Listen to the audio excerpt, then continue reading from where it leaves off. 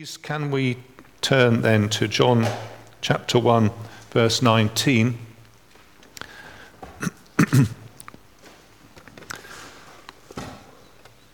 So Chris and Katie and myself and Maria were on a conference, very good conference, run by the network of churches that we belong to, the Fellowship of Independent Evangelical Churches, and that's taken up most of this week.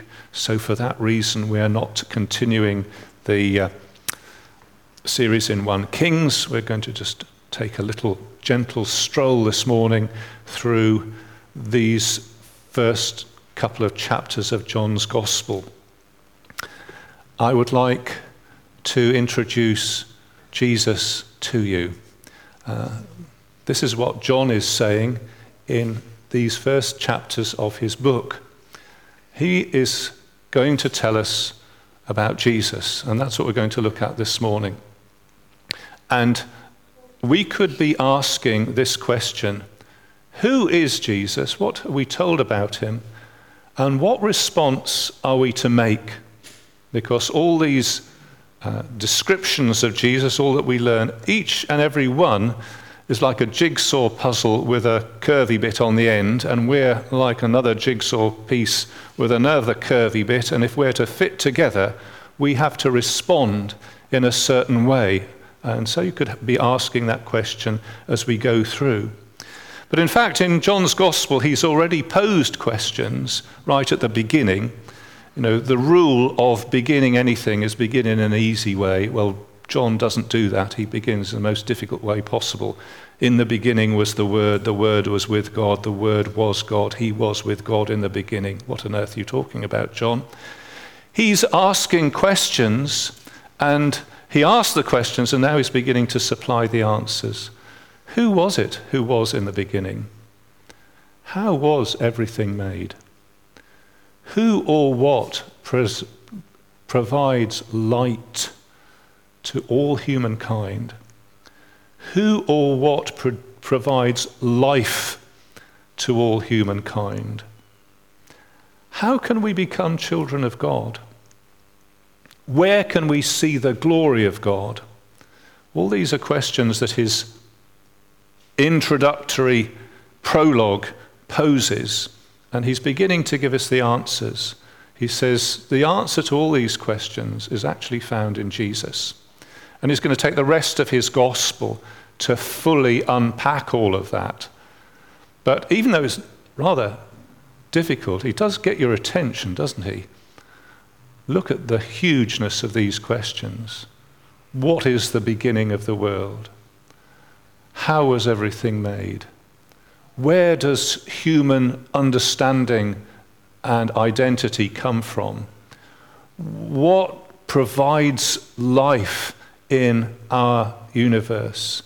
How can we be children of God? Where do we find the glory of God? And the answer is Jesus in each case.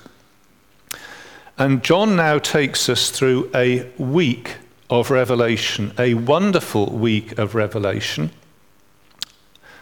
I'll show you the days in just one moment, but let me say that in this chapter and a bit that Julia read, loads of things are said which are wonderful, which would make you say, wow.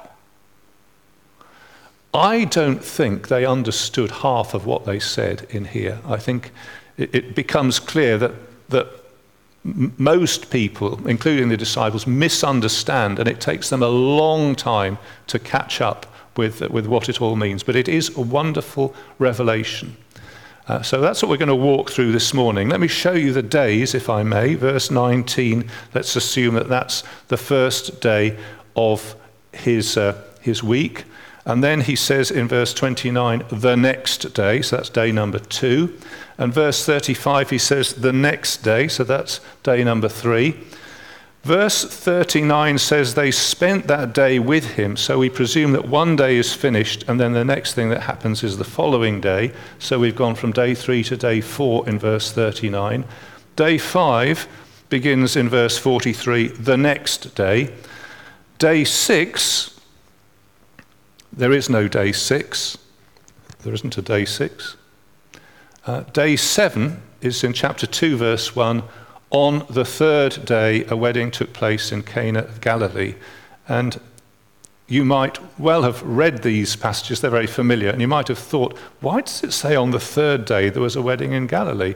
And here's the answer, because if you add all those up, they very conveniently and rather neatly form 7 days.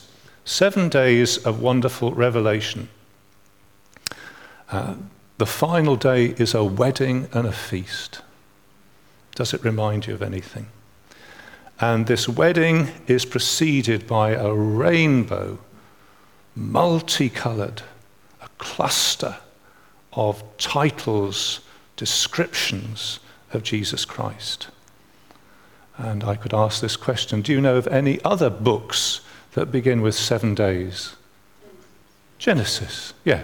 And I think John is sort of quietly echoing the beginning of the Bible. That begins with 7 days, doesn't it? 7 days of creation. These are 7 days of revelation. So I simply want to go through this with a fairly light touch. Day 1. This was John's testimony when the Jews of Jerusalem sent priests and Levites to ask him who he was. He did not fail to confess, but confessed freely, I am not the Christ. And they asked him, who are you? Are you Elijah? He said, I am not. Are you the prophet? He said, I am no. They said, who are you? Give us an answer to take back to those who sent us. What do you say about yourself? John replied in the words of Isaiah the prophet, I am the voice of one calling in the desert, make straight the paths, make straight the way for the Lord. Now some Pharisees who had been sent questioned him, why then do you baptize if you are not the Christ, not Elijah, nor the prophet? I baptize with water, John replied, but among you stands one you do not know. He is the one who comes after me, the thongs of whose sandals I am not worthy to untie. Day 1. Characteristic here is John saying, I am not something. I am not. That's the characteristic here. It's John the Baptist. I'm not the Savior. I'm not Elijah. I'm not the prophet. I'm not the Christ. And this is his testimony. I can't save you. I can't be your guru. I can't be your idol. I can't be your God. But someone's coming after me who can. John saying, I am not the Savior, but Jesus is. And this tantalizing expression, verse 27, the one who comes after me, he is so great that I am not worthy to do up his shoelaces. That's how great he is, sort of breathtakingly great. And we learn from this that there's a right aspect of testimony which says not. Right aspect of Christian ministry which says not. I cannot solve all your problems. Preachers cannot solve all your problems. Pastors cannot solve all your problems. Jesus is the one who does that. And our job, your job and my job, is to say to people, look at him. Don't look at me, look at him. And it's great to realize that Jesus is far, far greater than any human teacher, prophet, guru. The thongs of his sandals we're not worthy to untie. Let's go to day 2, verse 29. The next day, John saw Jesus coming towards him and said, look, the Lamb of God who takes away the sin of the world. This is the one I meant when I said, a man comes after me who has surpassed me because he was before me. I myself did not know him, but the reason I came baptizing with water was that he might be revealed to Israel. It's about Jesus. He is the something of God who takes away the sin of the world. What's the blank? Lamb. And why lamb? Why not hamster? You say there's the hamster of God. Why does it say lamb? There's a particular importance to lamb. We all know it. Somebody tell us what it is. Exodus, yes, we have to go back to the Old Testament to find why a lamb is significant, and what sort of significance does a lamb have in biblical thinking?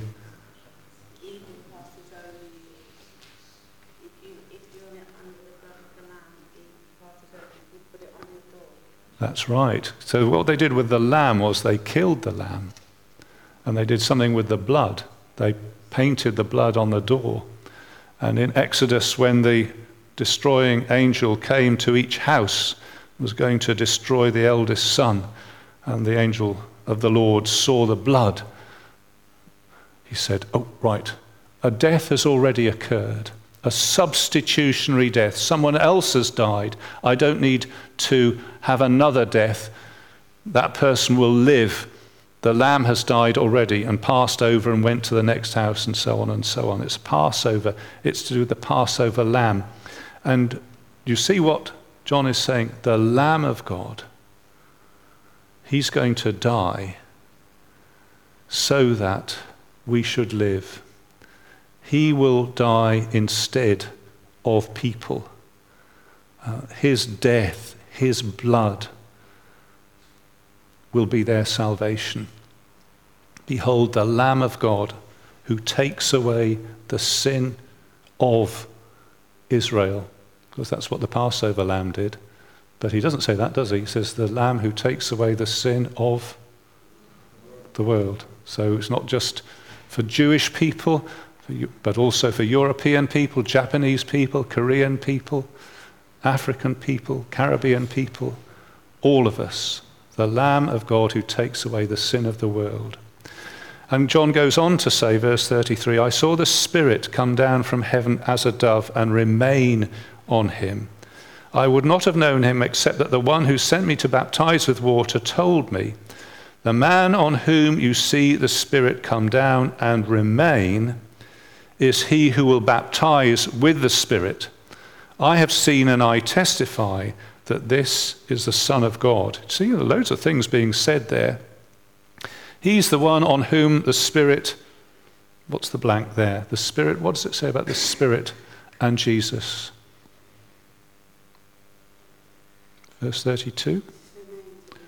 Remain. It's a very favorite John word, sometimes translated rest or abide, but it says the Spirit comes down and remains on Jesus. The Spirit is permanently in partnership with Jesus, the one on whom the Spirit remains.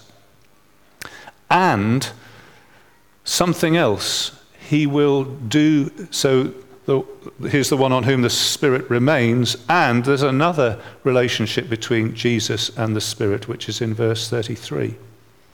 He will something with the Spirit. Baptize. Yes. So to baptize in this sense is what you do with a lot of water. You can dip people into it, you can slosh it over them, you can pour it on them, sort of irrigating, pouring out, soaking, bathing. And the Old Testament has long looked forward to the day when the Spirit of God will be poured out.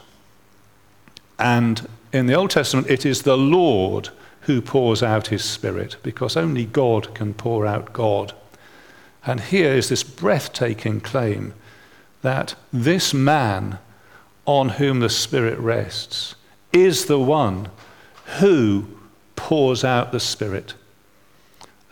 Is your life all dried up and dehydrated and dead? Because what you need is the water of God, the water of life to drink, to be bathed in. And there's one person who can give that, and that's Jesus. Come, all you are thirsty, come to me and drink. I give you living water. That's where it's all going to go from here. And so this claim is made, this statement is made, and we just pass on. He is the something of God. We've done lamb, so it's not lamb. Son. He's the Son of God.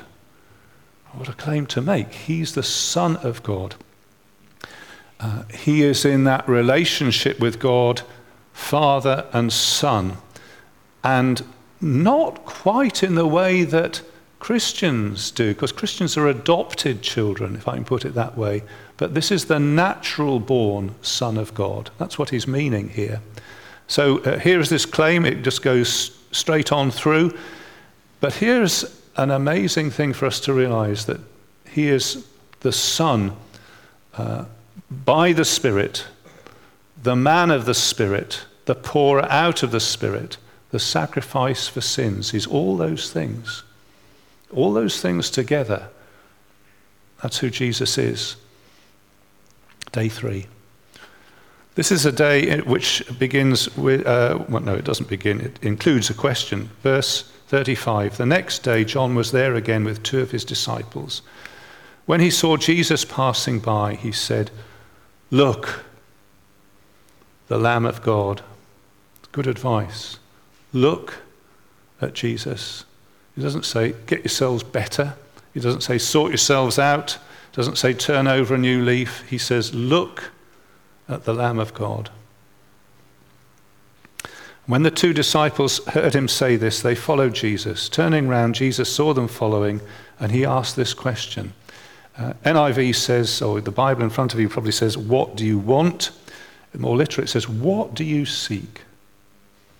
Jesus is great for asking questions. Really penetrating questions. Here's a good question. What do you seek? What are you looking for? What are you looking for in life? What do you seek? Well, good question, isn't it? What do you seek? What is the most important thing to you at this moment? Heart of hearts, what do you want? So you might be saying, well, I'd really like to find a partner in life. That's really what my life is about. You might be saying, I'd really like to gain financial security. I'd really like to have my, my passport, the security of that job. That's really what my life is about. I don't know. You fill in the blank yourself. But Jesus actually is looking for a deeper answer than that, isn't he? What are you really looking for? Are you looking for the answer to those big questions? Why are we here? How did it all begin? What's the reason for it all? How can I know God? How can I be a child of God? So Jesus is asking, well, I can answer those questions, says Jesus. Those are the things I think you should be seeking. But what do you seek? Could there be a better question? They said, verse 38, Rabbi, and John does does 3 translations here. Rabbi, which means teacher, rabbi being Hebrew, teacher translated into Greek. He's a teacher. How would you respond to a teacher? What's the correct response? If you think of a jigsaw piece and another jigsaw piece, that's the teacher. What's the next bit that links up to it? What would be the correct word for that person? Student. Yeah. If Jesus is a teacher, then if we're to fit with him, we have to become students. We have to become listeners and learners and followers. And all these other things have a similar sort of answer. And they say, where do you abide? Where are you staying? More literally, where do you abide? That's a good question. Teacher, where can I find you? Where can I get to that point where I can get lessons from you? I can sit at your feet and listen, where you can teach into my life, put me straight, put me right. Where can I find you? Of course, the writer of the gospel is really saying, well, you'll find Jesus in the rest of the book, so do read on. But in the words of the answer here, verse 39, come and you will see. So you come, says Jesus, you come to me, in particular, come with me through the rest of this book, and you'll see. That's a very great promise, isn't it? You know how so many advertisements, you think, oh, that'd be great if that were true. You know, if Sillet Bang really did remove all the stains around my sink with barely a wipe, you know, etc. And you think, I'll go and buy some, I'll try it. Little disappointing. Can I say that Jesus makes this advertisement? He says, you come and you will see. And he does not disappoint. He means it when he says that. And the rest of the book bears that out. And every Christian testimony of every real Christian bears that out too. There is no such thing as a Christian who comes to Jesus and ends up being disappointed with him, is there? Come and you will see, says Jesus. So they went and saw where he was staying and spent that day with him. It was about the 10th hour. There's the invitation of Jesus. Come and you will see. Let's go to day 4. Day 4, verse 40. Andrew, Simon Peter's brother, was one of the 2 who heard what John had said and who had followed Jesus. The first thing Andrew did was to find his brother Simon and tell him, we have found the Messiah, that is the Christ, and he brought him to Jesus. And Jesus looked at him and said, you are Simon, son of John, you will be called Cephas, which when translated is Peter. You notice the 2 translations, Messiah translated as Christ and Cephas translated as Peter. So Andrew is the first character here. He brings his brother to Jesus. Now, that's a great example. It is not possible for us to save our friends and family. It's just not possible. We're not the Christ, we're not the prophet. Jesus is those things. But we can do something to bring them. And what Andrew did was, I presume, he just said, come on, mate, come on. We've got to meet this guy. It's possible to do that. Worth praying for, isn't it? So maybe you can think of people in your family that you would just love to be able to say, come on, come with me and meet Jesus. You might have tried it. They might have been reluctant.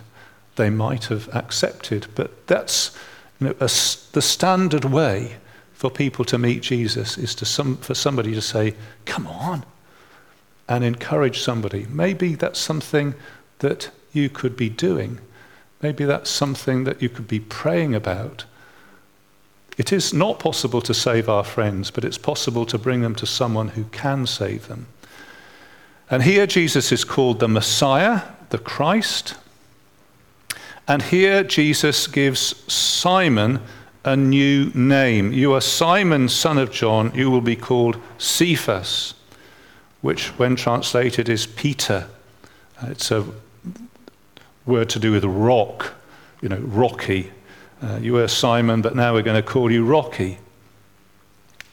So I thought perhaps as an experiment I could go around and give you all new names, and I think you would say, what a cheek, I am called, my name is Ross, I don't want you to call me anything else. It would be a real cheek for me to go round and say, your name is Anya, I'm now going to call you something else. But Jesus does do that. He says, that's your name, but I'm going to call you something else. I'm going to give you a new name. It's a rather remarkable thing, isn't it? Maybe your old name was fickle, undependable, but now I'm going to call you rock and stability. Maybe your old name was filled with anxiety, but now I'm going to give you a new name, security in the Lord. Maybe your old name was rather, ugly and tatty, but your new name is beautiful in the Lord. See what I mean? Jesus gives people new names. I don't know what name you used to have, and I don't know what name Jesus has given you, but it's a thing about Jesus that he can do that. A remarkable thing. What a glory to have a new name. He makes that as a promise to believers. I give you a new name. I make you new, make you somebody that you didn't used to be. And whereas for us to try and do anything like that would be a real cheek, but for Jesus, it's exactly who he is and what he does. Day 5. We've now got to verse 43. Jesus decided to leave for Galilee. Finding Philip, he said to him, "Follow me." A characteristic thing. Come to me, follow me. Come and see, come and see. Come and see the King of Love. See the purple robe and crown of thorns he wears. Come and see. Follow me. Come to me. We come to him as living stones and are built up as a temple. It's a characteristic thing. We're doing it this morning. Coming to him. And he says to Philip, "Follow me." Philip, like Andrew and Peter, was from the town of Bethsaida. Philip found Nathanael and told him, "We have found the one Moses wrote about in the law, and also about whom the prophets also wrote, Jesus of Nazareth, the son of Joseph." So Jesus calls to Philip, "Follow me," and Philip goes to Nathanael and says, same way as the other guy did, bringing you along, commending Jesus to his friend. "We've found the one about whom Moses wrote in the law and the prophets." Which is an amazing thing to say. Do you know anybody at all about whom a book has been written? I'm just trying to think. Do I know anybody in any sense about whom? I know some people about whom newspaper articles were written. So some of us know Andy Winter, and there was an article about him in the Argus. That's the nearest thing I've got to anybody about whom a book is written. But what is said about Jesus is, here's a book. It's called the Bible. It's got a long, long section, the first section, which Christians call the Old Testament, the Bible written in Hebrew. It's written over hundreds and hundreds of years by lots of different people. It contains stuff going back to Moses, the law, and it contains all the rest of it. And the claim is that's about one person. It's all about Jesus. Oh, what a thing to say. We've found the one who is the subject of the entire Bible. It's all about him. But Nathanael, being rather shrewd, picks up on the fact that Jesus is from Nazareth. Jesus of Nazareth. He's the one about whom the Bible is written. Hold on. Nazareth, that can't be right. Nazareth is from up north. How can the Saviour be from up north? You know, he'd be from Guildford at least, but not up north in Nazareth. Can anything good come from there, says Nathanael. You know, there's no prophecies about Nazareth. It's not a very, very famous place. They don't even speak properly up there. And you notice, it's always possible to object to Jesus. And maybe you're sitting there thinking, well, he hasn't told us about, supposed to be lots of extra bits written on the Bible. The Bible isn't supposed to be reliable. Science has disproved the Bible. Lots of objections. Objections aren't a new thing. They're right there in the Bible. It can't be Jesus. He's from Nazareth. And the way that this objection is dealt with is not by saying, well, let me tell you about Nazareth. Nazareth's a very fine town, really, and the accent isn't all that bad. But what he says is, let's not get tied up with the problem. You look at the solution, because Jesus himself, as you look at him and find out more about him, he himself is the one that produces faith and overcomes the obstacles. The Jesus who walks off the pages of Scripture is so clear and so strong and so true and so authentic and so convincing that you say, well, he's not the problem. I must have misunderstood Nazareth. Come and see, he says. And so Nathanael comes to see, and Jesus saw Nathanael approaching, and he says this, here is a true Israelite in whom there is nothing false. Now, there's a little set of jokes going on here about the name Israel. Israel is the name that was subsequently given to Jacob. Jacob was renamed Israel. Jacob means deceiver or false one, grasper. When he was born, he grasped his twin's foot, and he had this name, false one. And Jacob was also the one, what a very interesting story, very interesting character.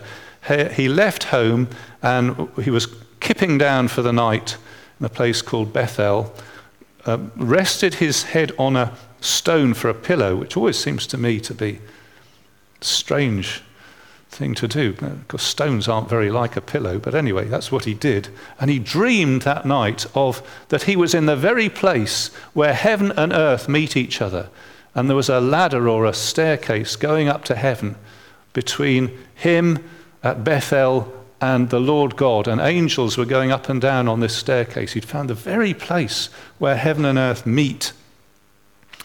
Now Jesus is referring to this when he says of Nathanael, here is a true Israelite in whom there is nothing false. So he's not a Jacob, he's an Israel. And Nathanael doesn't pick up on that at the moment. How do you know me? And Jesus answered, I saw you when you were still under the fig tree before Philip called you. There are one or two occasions where Jesus shows a sort of supernatural knowledge of somebody. It's not always. It would be very difficult for Jesus to have ordinary conversations with people if he always had or utilized or had access to supernatural knowledge all the time. But here it says, I saw you while you were still under the fig tree. And Nathanael is deeply impressed. And he says, Rabbi, teacher, you are the Son of God, you are the King of Israel. And wherein doth Christ execute the office of a priest, of a king? He executes the office of a king by subduing us, defending us, ruling us, and defending us from all his and our enemies. Well, he didn't know that was going to be written, but that's what that's the territory that he's in. You are the King of Israel. And Jesus says to him, you believe because I told you I saw you under the fig tree. There was that sort of supernatural insight thing. And you say that's given you faith. Well, let me tell you, you're going to see a lot more. Follow through this Gospel of John. There's a whole lot more. You're going to see angels ascending and descending like the Jacob ladder thing, but they're not landing on a stone or somebody going to sleep under a stone. It won't be a dream. Says Jesus, you'll see I'm the staircase. I'm the ladder. I'm the stairway to heaven, says Jesus. I'm the place where God comes down, and if you want to go up, you have to come to me. I tell you the truth, you shall see heaven open, verse 51, and the angels of God ascending and descending on the Son of Man. Another title for Jesus. Day 6, nothing happens. It's like a report in the Times, isn't it? Earthquake, not many killed. Day 6, nothing. And in the story of the Bible, all the best things happen on the third day, don't they? Can you think of a wonderful thing that happened not on the next day, but on the third day? I can. I can think of the resurrection, which happened on the third day. And perhaps that's what John is echoing here, but nothing happens on the nothing happens on the 6 days. Day 7, and day 7 is a wedding. Chapter 2, verse 1. It's a wedding. It's going to be a banquet. It's going to be wine, there's going to be food, there's going to be a beautiful bride, there's going to be a wonderful bridegroom, there's going to be, all that people had longed for happening, all that people had prepared for months and years. You can think of weddings, can't you? Wonderful occasions. This is a wedding. The bridegroom meets his bride.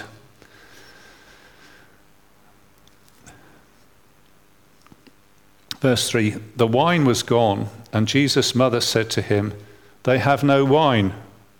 I just love that. I do. They have no wine. It's just like saying the light bulb on the landing's gone out. Okay. I see, you mean change the light bulb, don't you? Jesus' mother says to him, they have no wine. Jesus, I know what you're saying, Mum, but I don't want to get involved in this. Why not? Because my time has not yet come. It is not yet the time, says Jesus, for bringing out the new wine. There will be a day, there will be a wedding, there will be a banquet when I, Jesus, bring out the new wine. But it's not today. Time is not yet. My time has not yet come. Actually, he does help, but I think his mind is fixed on something that's in the future, a greater wedding, when the bride and the bridegroom meet, and there is a banquet and a feast, wonderful, all dreams fulfilled, all hopes brought to their fulfillment, but not yet.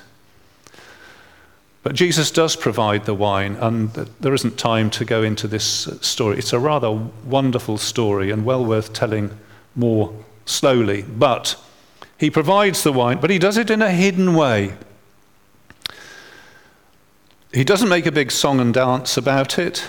It's to do with filling up the water jars. Verse 7, Jesus said to the servants, fill the jars with water, so they filled them to the brim. He said, now draw some out, take it to the master of the banquet. And they did so, and the master of the banquet tasted the water that had been turned into wine. He did not realize where it had come from, though the servants who had drawn the water knew. Well, they knew, but the other people didn't. He called the bridegroom aside and said, everyone brings out the choice wine first and the cheaper wine after the guests have had too much to drink. But you saved the best till now. How true! The best was not earlier, the best is now. This is the best has been saved till now because Jesus is now, isn't he? So Jesus provides the wine in a hidden way, and it's said in verse 11, this, the number one of his miraculous signs Jesus performed in Cana of Galilee. He thus revealed his glory, and his disciples put their faith in him. Curious thing, isn't it? Because most people didn't know what had happened. Most people misunderstood, but some people saw. Jesus turned water into wine. He revealed his glory. What's his glory? He's the one who turns water into wine. What does that mean then? Well, I think it's looking ahead. He does that now, but he's looking to a banquet in the world to come. He's looking for when the bride, that is the church, meets her Saviour Jesus Christ. And there will be no more sorrow or sighing. All those things will be taken away. There'll be no more death, no pain. There will be the wedding feast of the Lamb and his bride. And there will be wine, which Jesus has made. He revealed his glory, and his disciples put their faith in him. So as you are just listening to this, and we've done this very, very quickly, but you get a sense of anything there? Or did you say, well, that's fairly boring, didn't make much sense to me at all? Or do you say, that's actually the most fantastic thing I've ever heard? I've heard it before, I'm hearing it again, but it is just totally brilliant. This Jesus, look at all he is. Look at the wonderful different ways in which he relates to us and invites us to know him better. That is just the most glorious thing I've ever heard. Do you know, it's better than if I got my financial security. Better than that. It's better than, if my health situation could be sorted out. It's just glorious. Do you see glory here? Do you, like the disciples, put your faith in him? Or perhaps you're really, I'd like to come and see. I'd like to come and see more. And would you be one of the people who says, I'm going to follow you, Lord, and I'm looking forward to that great day when you won't be saying, my time has not yet come, but all is finished. Do you remember the time when Jesus did say that? It is finished. Done it. I've made the feast. I've made the future certain. And he said that when he died on the cross, didn't he? Are you prepared to follow him till that final wedding day comes?